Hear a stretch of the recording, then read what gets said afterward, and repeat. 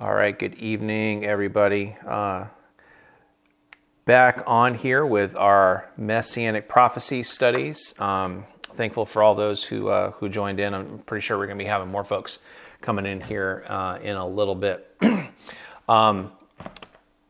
So where we stopped a couple weeks ago, we didn't meet last week. We had Memorial Day. Hope everybody had a good Memorial Day. We spent the entire time talking about Genesis chapter 3.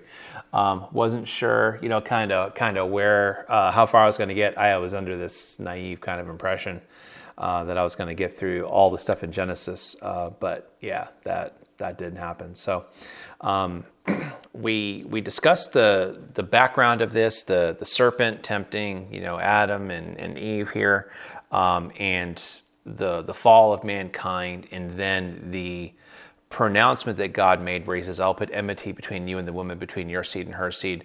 You shall bruise him on the head, but he shall, he shall bruise you on the head, but you shall bruise him on the heel.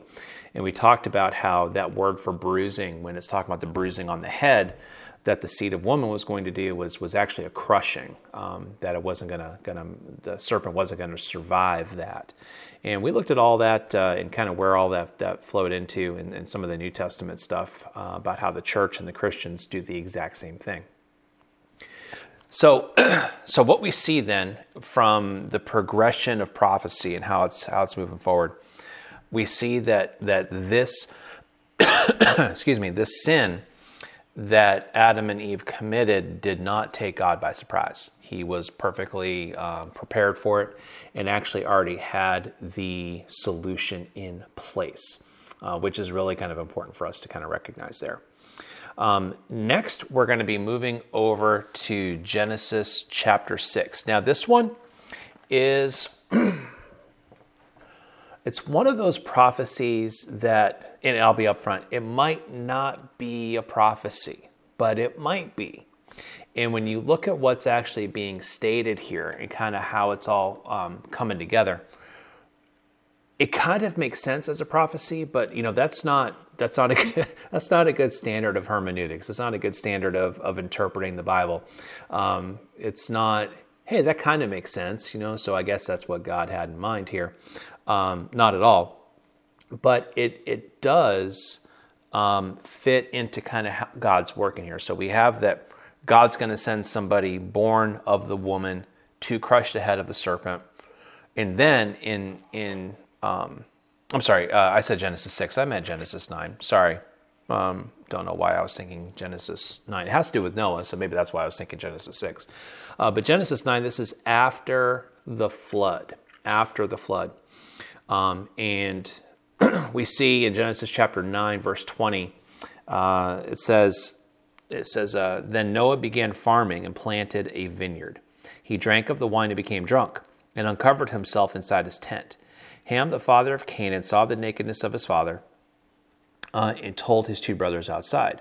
But Shem and Japheth took a garment and laid it upon both their shoulders and walked backwards and covered the nakedness of their father, and their faces were turned away so that they did not see their father's nakedness. Now when Noah woke from his wine, he knew what his youngest son had done to him. So he said, Cursed be Canaan, a servant of servants he shall be to his brothers. He also said, Blessed be the Lord, the God of Shem, and let Canaan be his servant. May God enlarge Japheth, and let him dwell in the tents of Shem, and let Canaan be his servant. So we look at the text there and we see, Ham did something kind of bad. The text seems to indicate that it was a little bit, maybe a lot of it more than just beholding the nakedness of his father. And sometimes in the Old Testament, the father, the wife of the husband can be called the father's name or the man's nakedness. So we don't really know exactly what took place. I think he's being vague on purpose here, but obviously it was something pretty bad that took place here. So what ends up taking place is what I think we're seeing here is almost like a patriarchal blessing, a patriarchal prophecy. When you look at Abraham, Isaac, and Jacob, especially Jacob, and we'll get to him a little bit later on out of Genesis 49, the patriarchal blessings were done by the fathers to the children, and they were prophetic. For example, you remember the whole thing with Isaac, Jacob, and Esau, how Jacob stole the blessing from Esau and pretended to be Esau, and Isaac laid his hands there and gave him the prophecy. And when Esau came in, Isaac was pretty upset, and he's like, hey, do you have a prophecy for me, Father? And he said, well, yeah. And he told him, you're going to serve your younger brother. And Esau was pretty upset with that, right? We remember how all that went.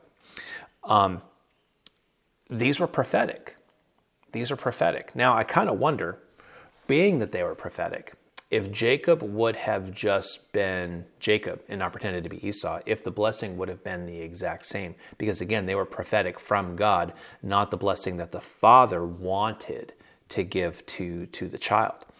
So I think that might be what we see here, because this is obviously prophetic, because it's exactly what happened.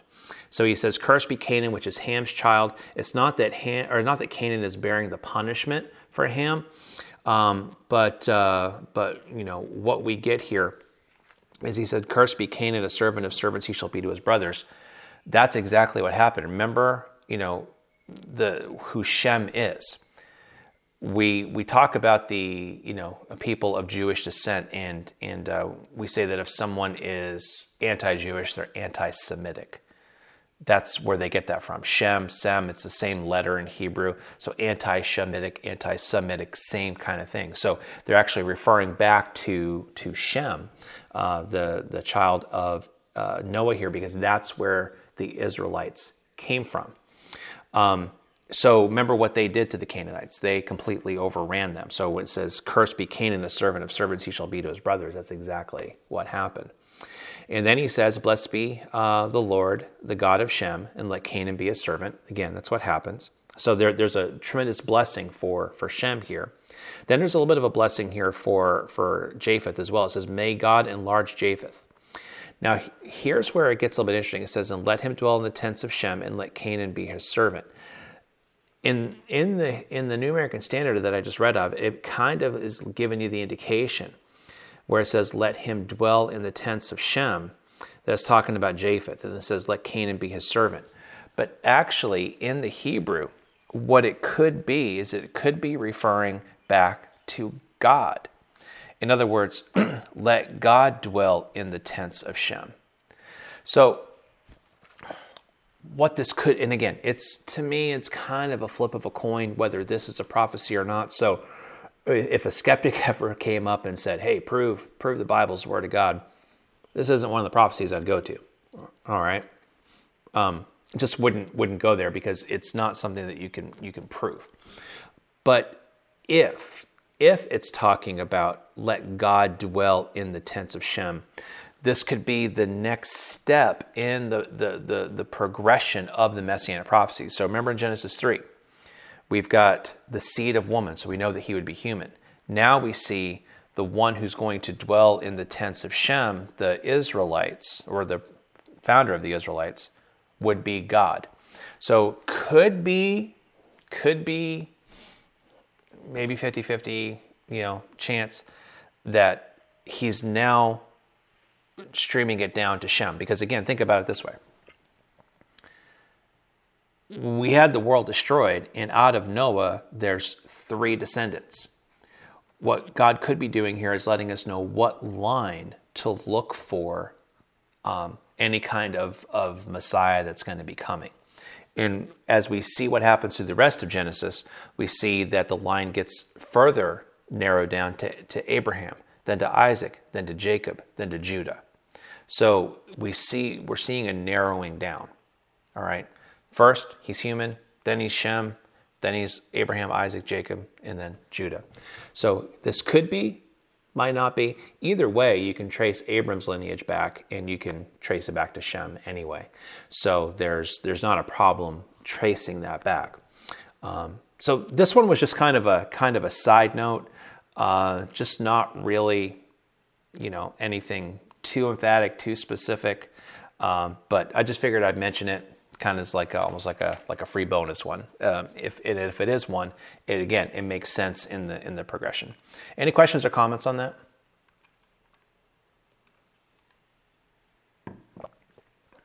No? Okay. Oh, yeah, Rob, go ahead. Yeah, this is Rob. So the grammar of verse 27, I suppose, would make the difference, right? God, this is the way mine goes, God enlarged Japheth and let him dwell in tents of Shem. Well, the him can refer back to God, most likely, or possibly Japheth, right? Yeah, yeah. In the Hebrew, the antecedent to the him here is a little bit ambiguous. So we were not quite sure if it's God or Japheth. It could be either one in the grammar. So one of the things to recognize about Hebrew grammar, it's nowhere near as specific as English and nowhere near as specific as Greek. It's actually very, very kind of general. I mean, there's definitely rules and you can get specific if you want to. But in this particular case, it's still kind of vague. Okay. Yep. Let me ask this. So we have Noah in the flood, and that's used as an image, a conceptual pattern. Obviously, and Peter uses it in First Peter chapter 3. Obviously, Right. But we wouldn't know that until we got to First Peter chapter 3. Right. So I suppose we couldn't use that as a grounds for proving the Bible's word of God necessarily, but I mean all these images and patterns find in the Old Testament certainly converge on the New Testament teachings. Right. Yeah. The typology and the imagery is pretty striking. And you're right. You can't necessarily use that as, a proof, as opposed to like a regular prophecy, which would definitely be more like a proof. And with this specific one, there's nothing in the New Testament that even mentions this, whatsoever. So, yeah, there's just, I was just throwing it in there as kind of like that extra one, that, maybe not. Okay. Yep. That's it. All right, cool. So next we'll go to, or any other questions or comments on that? Okay, Genesis 12. Now we get into kind of the fun stuff, I think. So now we're getting into the breaking down of God actually picking specific individuals and certain lines of people as to, who's going to be the chosen line. Now, this first guy we're going to be talking about, he starts off as Abram, gets rebranded, as Abraham, right? And the difference between the name kind of signifies that, Abraham being father of many, father of a multitude, definitely a really good name change, especially when the guy didn't have any kids before and everybody's kind of barren and not having any kids.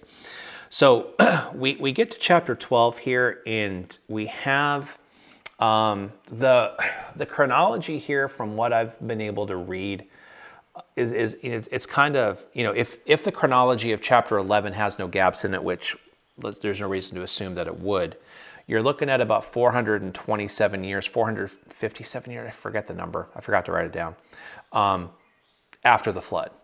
So, about 4 centuries, maybe 4.5 centuries after the flood, what we see here. And now we've got this guy, Abram, life expectancies have gone way down, and we've got Abram. And what God says in verses 1 through 3, he says, "Now the Lord said to Abram, go forth from your country and from your relatives and from your father's house to the land which I will show you, and I will make you a great nation.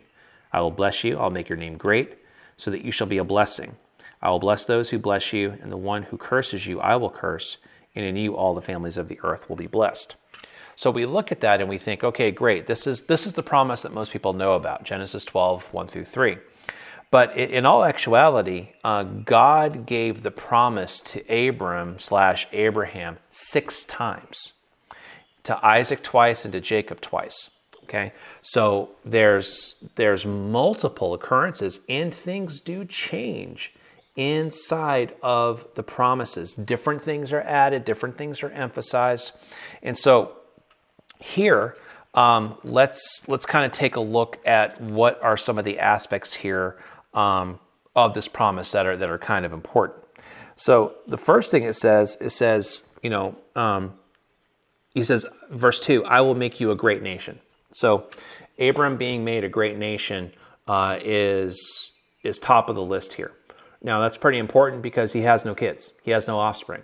So how's he going to make him a great nation without any offspring? It's kind of setting the stage for the entire thing to move forward. He says, I will bless you. Right? I will bless you. He says, I will make your name great. He says, you will be a blessing. So not only will he be blessed, he will be a blessing. His name will be great. And think about it. Abraham is a major figure in 3 of the world's major religions: Judaism, Islam, and Christianity. All of them view Abraham with great respect and reverence. Okay, so he's viewed. I mean, in Christianity, I mean, all you have to do is go to like Romans chapter 4, and you see this amazing picture of a man of faith that we're supposed to emulate, that we're supposed to pattern ourselves after. In Galatians 3, we see that even the Gentiles are included in this being children of Abraham by faith and through immersion.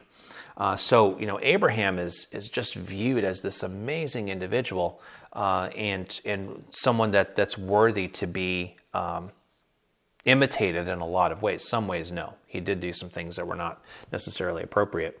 And when we see the account of the rich man and Lazarus in the Gospel of Luke, we see paradise also being called Abraham's bosom. So he's kind of like the big guy down there, or was, when paradise was in place. So we see that his name will be great and he shall be a blessing. And it also says, I will bless those who bless you, and the one who curses you, I will curse. Now here's where I think it's interesting and where it's kind of going to go for us. He says, and in you all the families of the earth will be blessed. Okay. Now, even the early rabbis viewed this passage as messianic. Pretty much all the New Testament church writers view it as messianic because of how it's quoted in the New Testament. And so one of the important things for us is to recognize, how do we break this down and how does it change over time? Okay, so the first thing we see here in verse 3, it says, and in you all the families of the earth will be blessed. Another word for families there are clans, and then it says of the earth or of the land will be blessed. Later, he says in Genesis 22, verse 18, I believe it's 22:18. 22:18.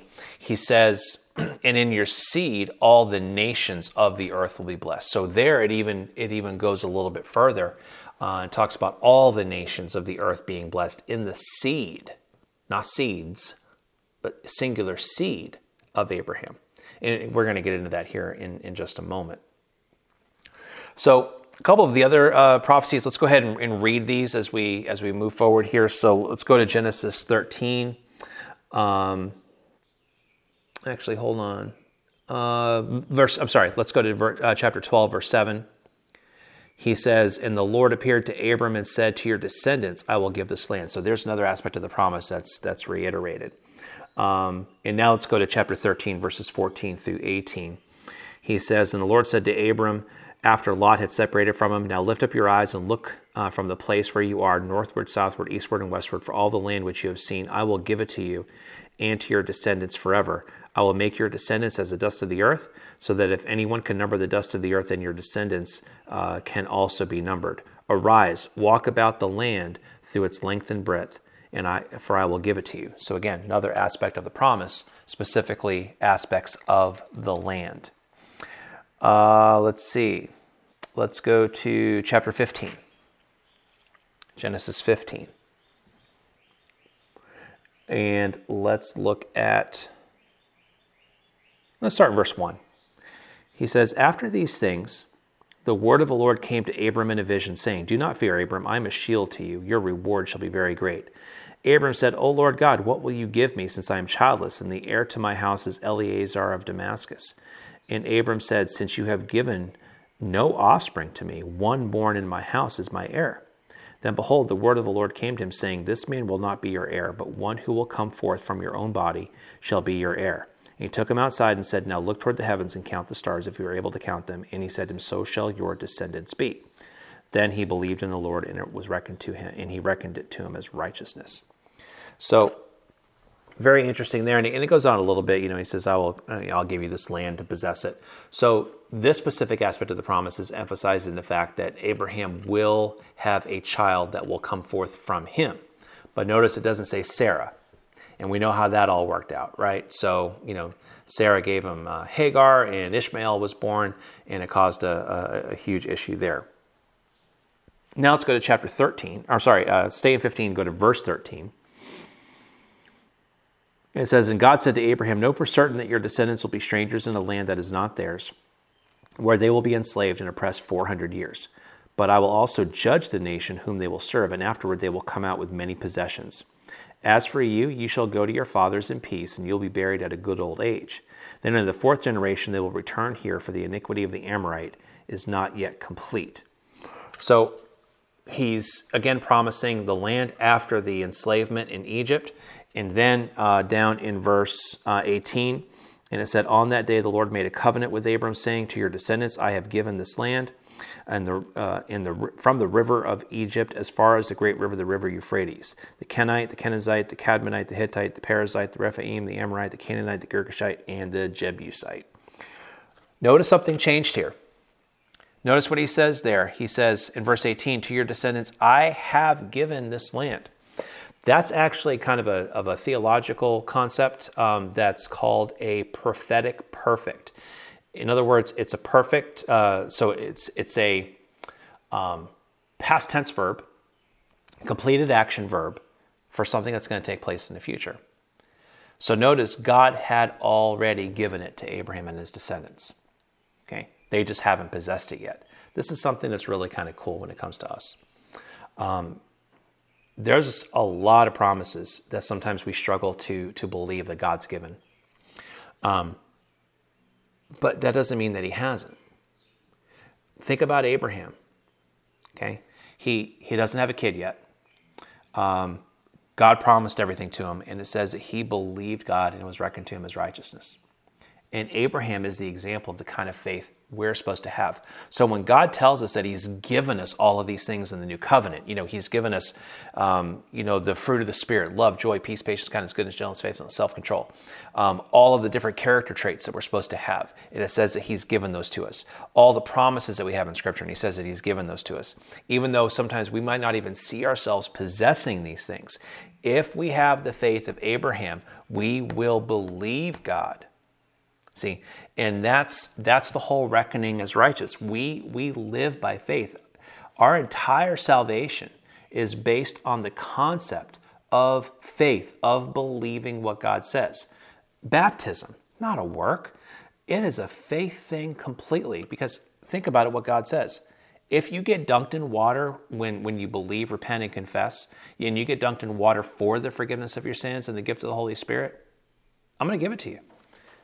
We have to believe that in order for it to work. If we don't believe that, then it's not going to work. Okay? So everything really boils down to faith, just like it did with Abraham. Okay? A couple more of these, and then we'll open up to some questions here. Chapter 18. And I'll start in verse 16. Now, this isn't necessarily, you'll see, it's a little bit different. It says, Then the men rose up from there and looked down toward Sodom, and Abraham was walking with them to send them off. The Lord said, Shall I hide from Abraham what I'm about to do, since Abraham will surely become a great and mighty nation, and in him all the families of the earth will be blessed. For I have chosen him so that he may command his children and his household after him to keep the way of the Lord by doing righteousness and justice, so that the Lord may bring upon Abraham what he has spoken about him. See, so again, it's not necessarily spoken to Abraham, but it's spoken for us, right? It's written down for us. So we have the benefit of what the angel of the Lord, Jesus Christ, was thinking about Abraham at this particular time.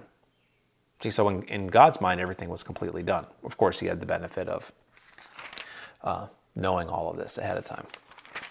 Then Genesis 22. Genesis 22 and verse number 15.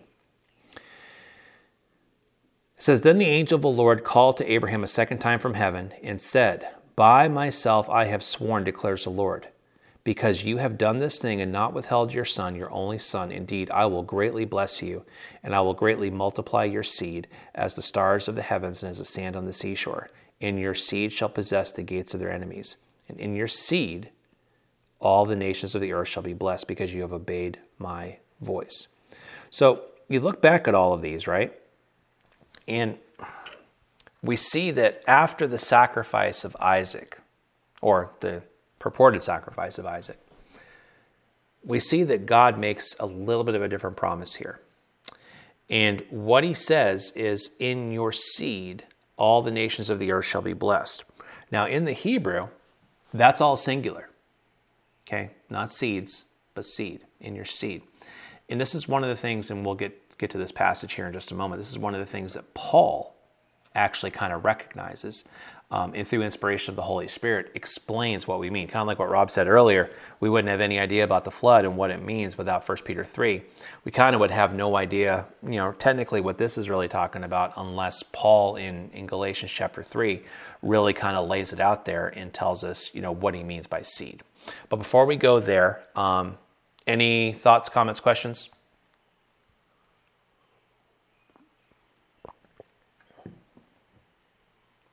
So, it's Rob again. My translation says descendants, plural. Mm-hmm. Does that, descendants may be okay, because we're talking about Abraham's offspring. Right. But is it plural or singular? It's singular. My translation? Yeah. Why does my translation say descendants, plural? I don't know. Really messed me up when I compare that with Galatians chapter 3. Yeah. And Paul's Yeah. argument there. Yeah, exactly. I looked it up today. As a matter of fact, I'm looking at it now, and actually, I'm looking at I'm looking at Genesis 28:14, because we're going to go there here in just a little bit.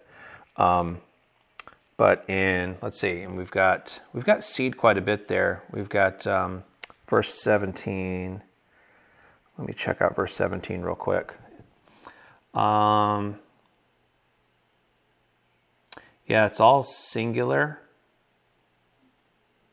in 17. And then in verse 18, I already looked at this one. This one's also singular. Yeah. So what Paul does is he keys in on that concept and really kind of, breaks out a whole thing out of there in Galatians 3. So when you, in verse 17, he says, I will indeed bless you, and I will multiply your descendants as the stars of heaven. Yep. So how can that be singular? Mm-hmm. You're going to multiply a singularity as the stars of heaven. Does it make Yeah, because sometimes seed is also, even though it's singular, it's used of a plurality. It might be a singular word, but sometimes it's used as a plurality. Context will tell kind of how it's supposed to be interpreted. So that's what I'm saying. In this particular instance, verse 17, he's obviously talking about multiple, lots of people coming as a result. In verse 18, we would automatically assume he's talking about the same thing, were it not for Paul saying, hold on a second, that specific part is referencing something completely different. So, kind of goes back to the illustration you used, Rob, there with the flood. There's no way we would have recognized that without Peter saying something about it. In this particular case, I think we get the same thing, because we would think, he just means seed, singular, but it's going to be all of these descendants that are going to be coming out of it. So I've been thrown off all three instances of the word descendants apart in this passage. Yep. And I'm trying to reconcile it with Galatians chapter 3, and obviously there's a discrepancy there, which I never could figure out. Yeah, so where the discrepancy, I think, goes away is, in verse 17, you can tell by the context that he's talking about a multitude of people, right? Because he says, I will multiply your seed as the stars of the heavens and the sand of the seashore, and your seed shall possess the gates of their enemies, or the gate of their enemies. Now, that could also be referring to Christ, right? I mean, does his seed, is all of this spiritual? It could be. For example, I will, let's see, it says, and multiply your seed as the stars of the heaven. If Christ is the seed, those who come after him are multiplied as the stars of the heaven, right? Multitudes. Does Jesus possess the gate of his enemies? Sure does. Gates of hell cannot prevail against the church, right? So you can probably make an extrapolation that the seed in 17 is also talking about Christ.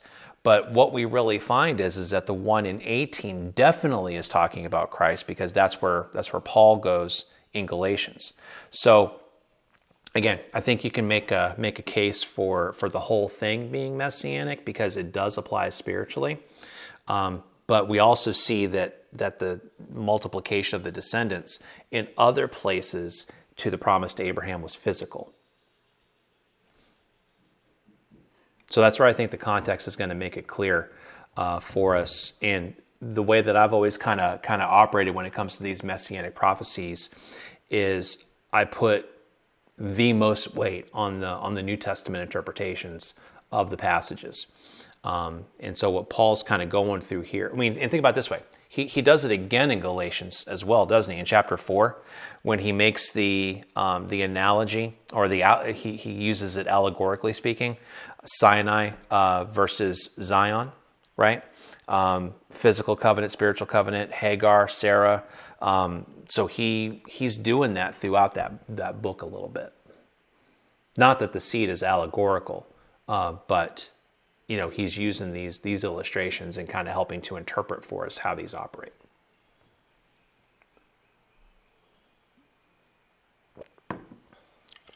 So let's do this. Let's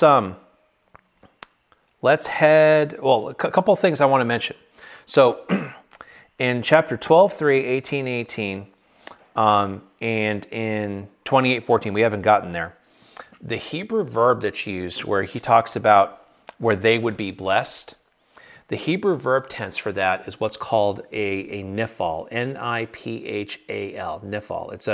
It's a passive tense. So in other words, they will be blessed. So if you bless somebody, they are blessed. They don't have any control over it. You're going to bless them. That's kind of the concept of the nifal. They are blessed. They will be blessed. Somebody else is going to bless them, and they will be the recipients of that blessing. Passive, they didn't do anything for it. But in 22:18 and in 26:4, we'll get there here in a moment. 26:4, the verb tenses are what are called hitpaels, H-I-T-H-P-A-E-L, hitpael. These are reflexive. Now, what that means is that another way to more literally kind of translate this, if you look at verse 22:18, I'll translate it with the verb tense in mind. It says, "And in your seed all the nations of the earth shall regard themselves as being blessed." They shall regard themselves as blessed. So think about it this way. You could bless somebody, and think about it. You've done it. You've talked to people about the gospel. You've talked to people about the scriptures, and you've blessed them by doing that. But sometimes they don't feel very blessed, right? They might not believe the Bible. They might think the gospel is a joke. And as they look at it, this is not a blessing. It's one thing for you to bless somebody. It's another thing for them to recognize it's a blessing and to regard themselves as having been blessed by you. So God blesses the world with his seed, Jesus Christ, to bring about salvation, justification by faith of the Gentiles, the promise of the Holy Spirit. All of these things are tremendous blessings. but majority of the world doesn't view it that way. They don't view it as being blessed. But the descendants of Abraham, the true spiritual descendants, will regard themselves as being blessed. See, that's what that hipael verb is actually referencing. They are going to view themselves as being blessed. So the nifal passive, they will be blessed, that's objective. That's a matter of fact. They are blessed whether they recognize it or not. The subjective is, I feel like I'm blessed. I recognize that I'm blessed. I know that I'm blessed. I recognize this myself. So I think that's kind of cool. He brings out this hipael when he's talking about the seed, when he's talking about Christ. So when Christ enters the picture through the prophecy, the people who recognize who the seed actually is are just going to view themselves as being blessed. And I tell you what, we are blessed. And with the world as crazy as it is right now, with everything that's going on, we really, it's the way that we stay sane. We recognize that we're blessed, which is kind of preemptive for us to be able to give thanks. Now, why is, and again, there's a little bit of preaching involved here. Sorry about that. Sorry, not sorry, I guess. When we get to the concept of giving thanks, I want you to see how important this is. On our way to Galatians, let's turn to Romans chapter 1 for a second. I want to show you the importance of thankfulness. Romans chapter 1. We know Romans chapter 1, starting in verse 18, hey, the wrath of God is revealed against, from heaven against all ungodliness and unrighteousness of men who suppress the truth and unrighteousness, right? I mean, then he starts going down this huge, horrible descent of mankind. Where did it start? That's the question. Where did it start? So let's pay attention. Verse 21. Well, first of all, verse 20. Since the creation of the world, his invisible attributes, eternal power, divine nature have been clearly seen, being understood through what has been made, so that they are without excuse, right? For even though they knew God, they did not honor him as God or give thanks, but they became futile in their speculation, and their foolish heart was darkened. Professing to be wise, they became fools, exchanged the glory of the incorruptible God for the image and the form of corruptible man, and of birds, four-footed animals, crawling creatures. Where did it start? Verse 21, even though they knew God, they did not honor him as God or give thanks. If you don't regard yourself as being blessed, you're not going to give thanks. If you don't give thanks, you start to become hard-hearted, and you will go down a path that leads to destruction. When Paul gives the divine assessment as to what kicked everything off for the descent of mankind, they didn't honor God as God, and they didn't give thanks. See, so that's why it's exceedingly important, and that's why the New Testament tells us to give thanks constantly. But it's also exceedingly important because this is where Thanksgiving comes from, the recognition that we are blessed. So important. So important. Thoughts or comments on that before, and again, we'll head over to Galatians chapter 3 here next.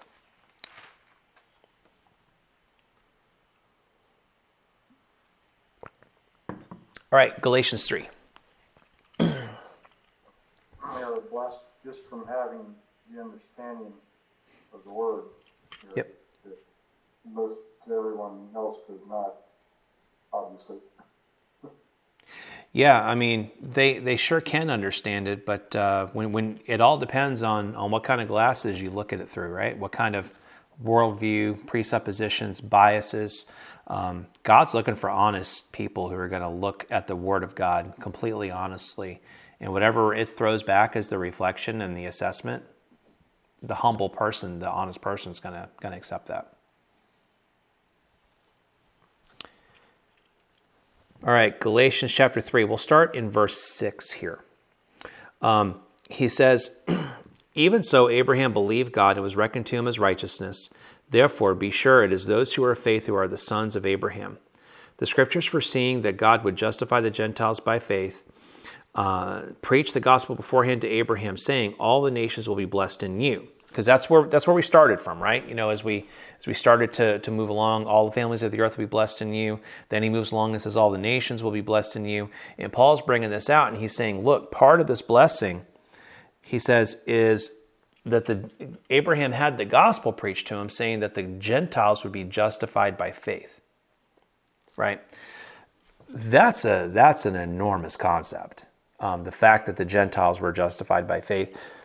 The fact that the Jews were justified by faith, not by law keeping, which is the premise of Galatians itself.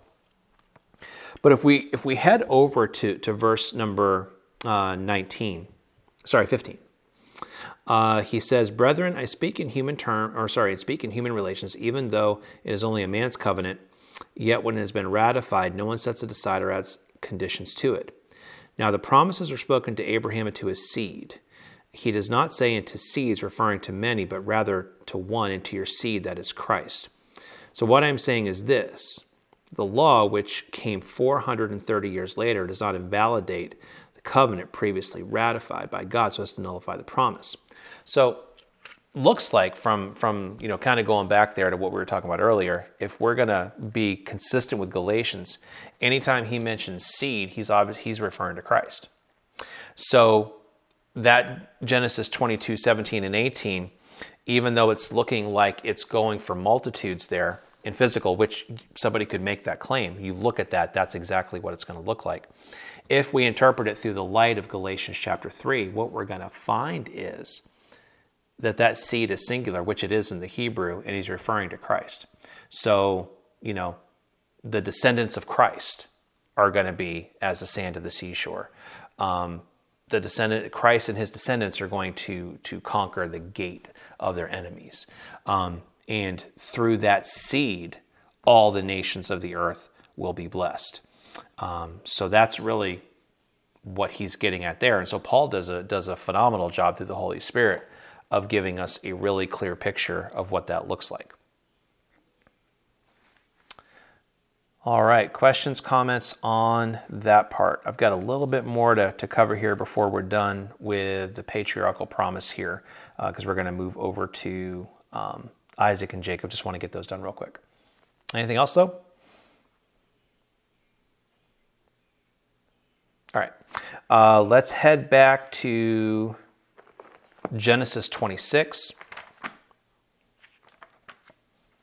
We're going to do a little bit of rapid fire here toward the end so that I can make sure I get everything in. Genesis 26. All right, so we've got all the promises made to Abraham. Now we need to do the promises made to Isaac. So let's look at verse number 2. This is God appearing to Isaac. The Lord appeared to him and said, Genesis 26:2. The Lord appeared to him and said, do not go down to Egypt. Stay in the land which I shall tell you. Sojourn in this land, and I will be with you and bless you. For to you and your descendants I will give all these lands, and I will establish the oath which I swore to your father Abraham. I will multiply your descendants, again that seed, as the stars of the heavens, and will give your descendants all these lands, and by your descendants, the nations of the earth shall be blessed, because of Abraham obeyed me and kept my charge, my commandments, my statutes, and my laws. So, sure looks like what God's doing there is he's intermingling some of the stuff there with the seed, which is why I think it's really important that in Galatians 3, he specifically mentions the promise to Abraham in regard to that. So here again, we're seeing, by your descendants, all the nations of the earth shall be blessed. And then over to, let's go to chapter 28. I'm trying to see what I have time to go over and what I need to cut out. So, chapter 28, and let's look at verse number 14. He says, your descendants will also be like the dust of the earth, and you will spread out to the west and to the east, and to the north and the south, and in you and in your descendants shall all the families of the earth be blessed. Again, that word for is seed there, right? Singular. So we're seeing this familiar concept. Now, why are we seeing it like this? Again, Abraham, and then trimming it down to Isaac, not Ishmael, and then trimming it down to Jacob and not Esau. So he's systematically letting us know where this is coming from and how this is going to be rolled out. So one of the things I think that's really important about Messianic prophecy in what it does, again, proving the Bible to be the Word of God. You don't just take one Messianic prophecy and put it up and say, look at all the proof here. You can. I mean, something like Psalm 22, Isaiah 53, Daniel 9, really, really great things. But we also have the prophecies being strung together, which creates a really, really valuable piece. It's not just one prophecy here, one prophecy there. It's a whole bunch of prophecies linked together. In the fact that it goes from the seed of woman to possibly Shem, to Abraham, to Isaac, to Jacob, we're seeing that systematic rollout there, and that's exactly how it happened. It's exactly how it happened. And next week, when we get into Genesis 49 and we start dealing with the concept of Judah and what role Judah plays, really, again, very powerful that out of all of these brothers, he nails down what the kingly line is going to be and how it's going to roll forward. So some of the other aspects, the New Testament likens the promises made to Abraham in many different ways. I'm going to just throw out some verses here. In Luke chapter 1, 68 through 75, it's linking it to the coming of Christ and what he was going to do. In Acts chapter 13, verses 32 and 33, the resurrection and ascension of Jesus Christ. In Acts chapter 3, 25 and 26, the conversion of sinners. In Galatians 3:8, we just read that, the justification of the Gentiles. And in Galatians 3:14, the coming of the Holy Spirit. So this promise made to Abraham is listed all over the place throughout everything. All right, I'm going to stop there for tonight. Any closing thoughts or comments, as we got about 3 minutes left?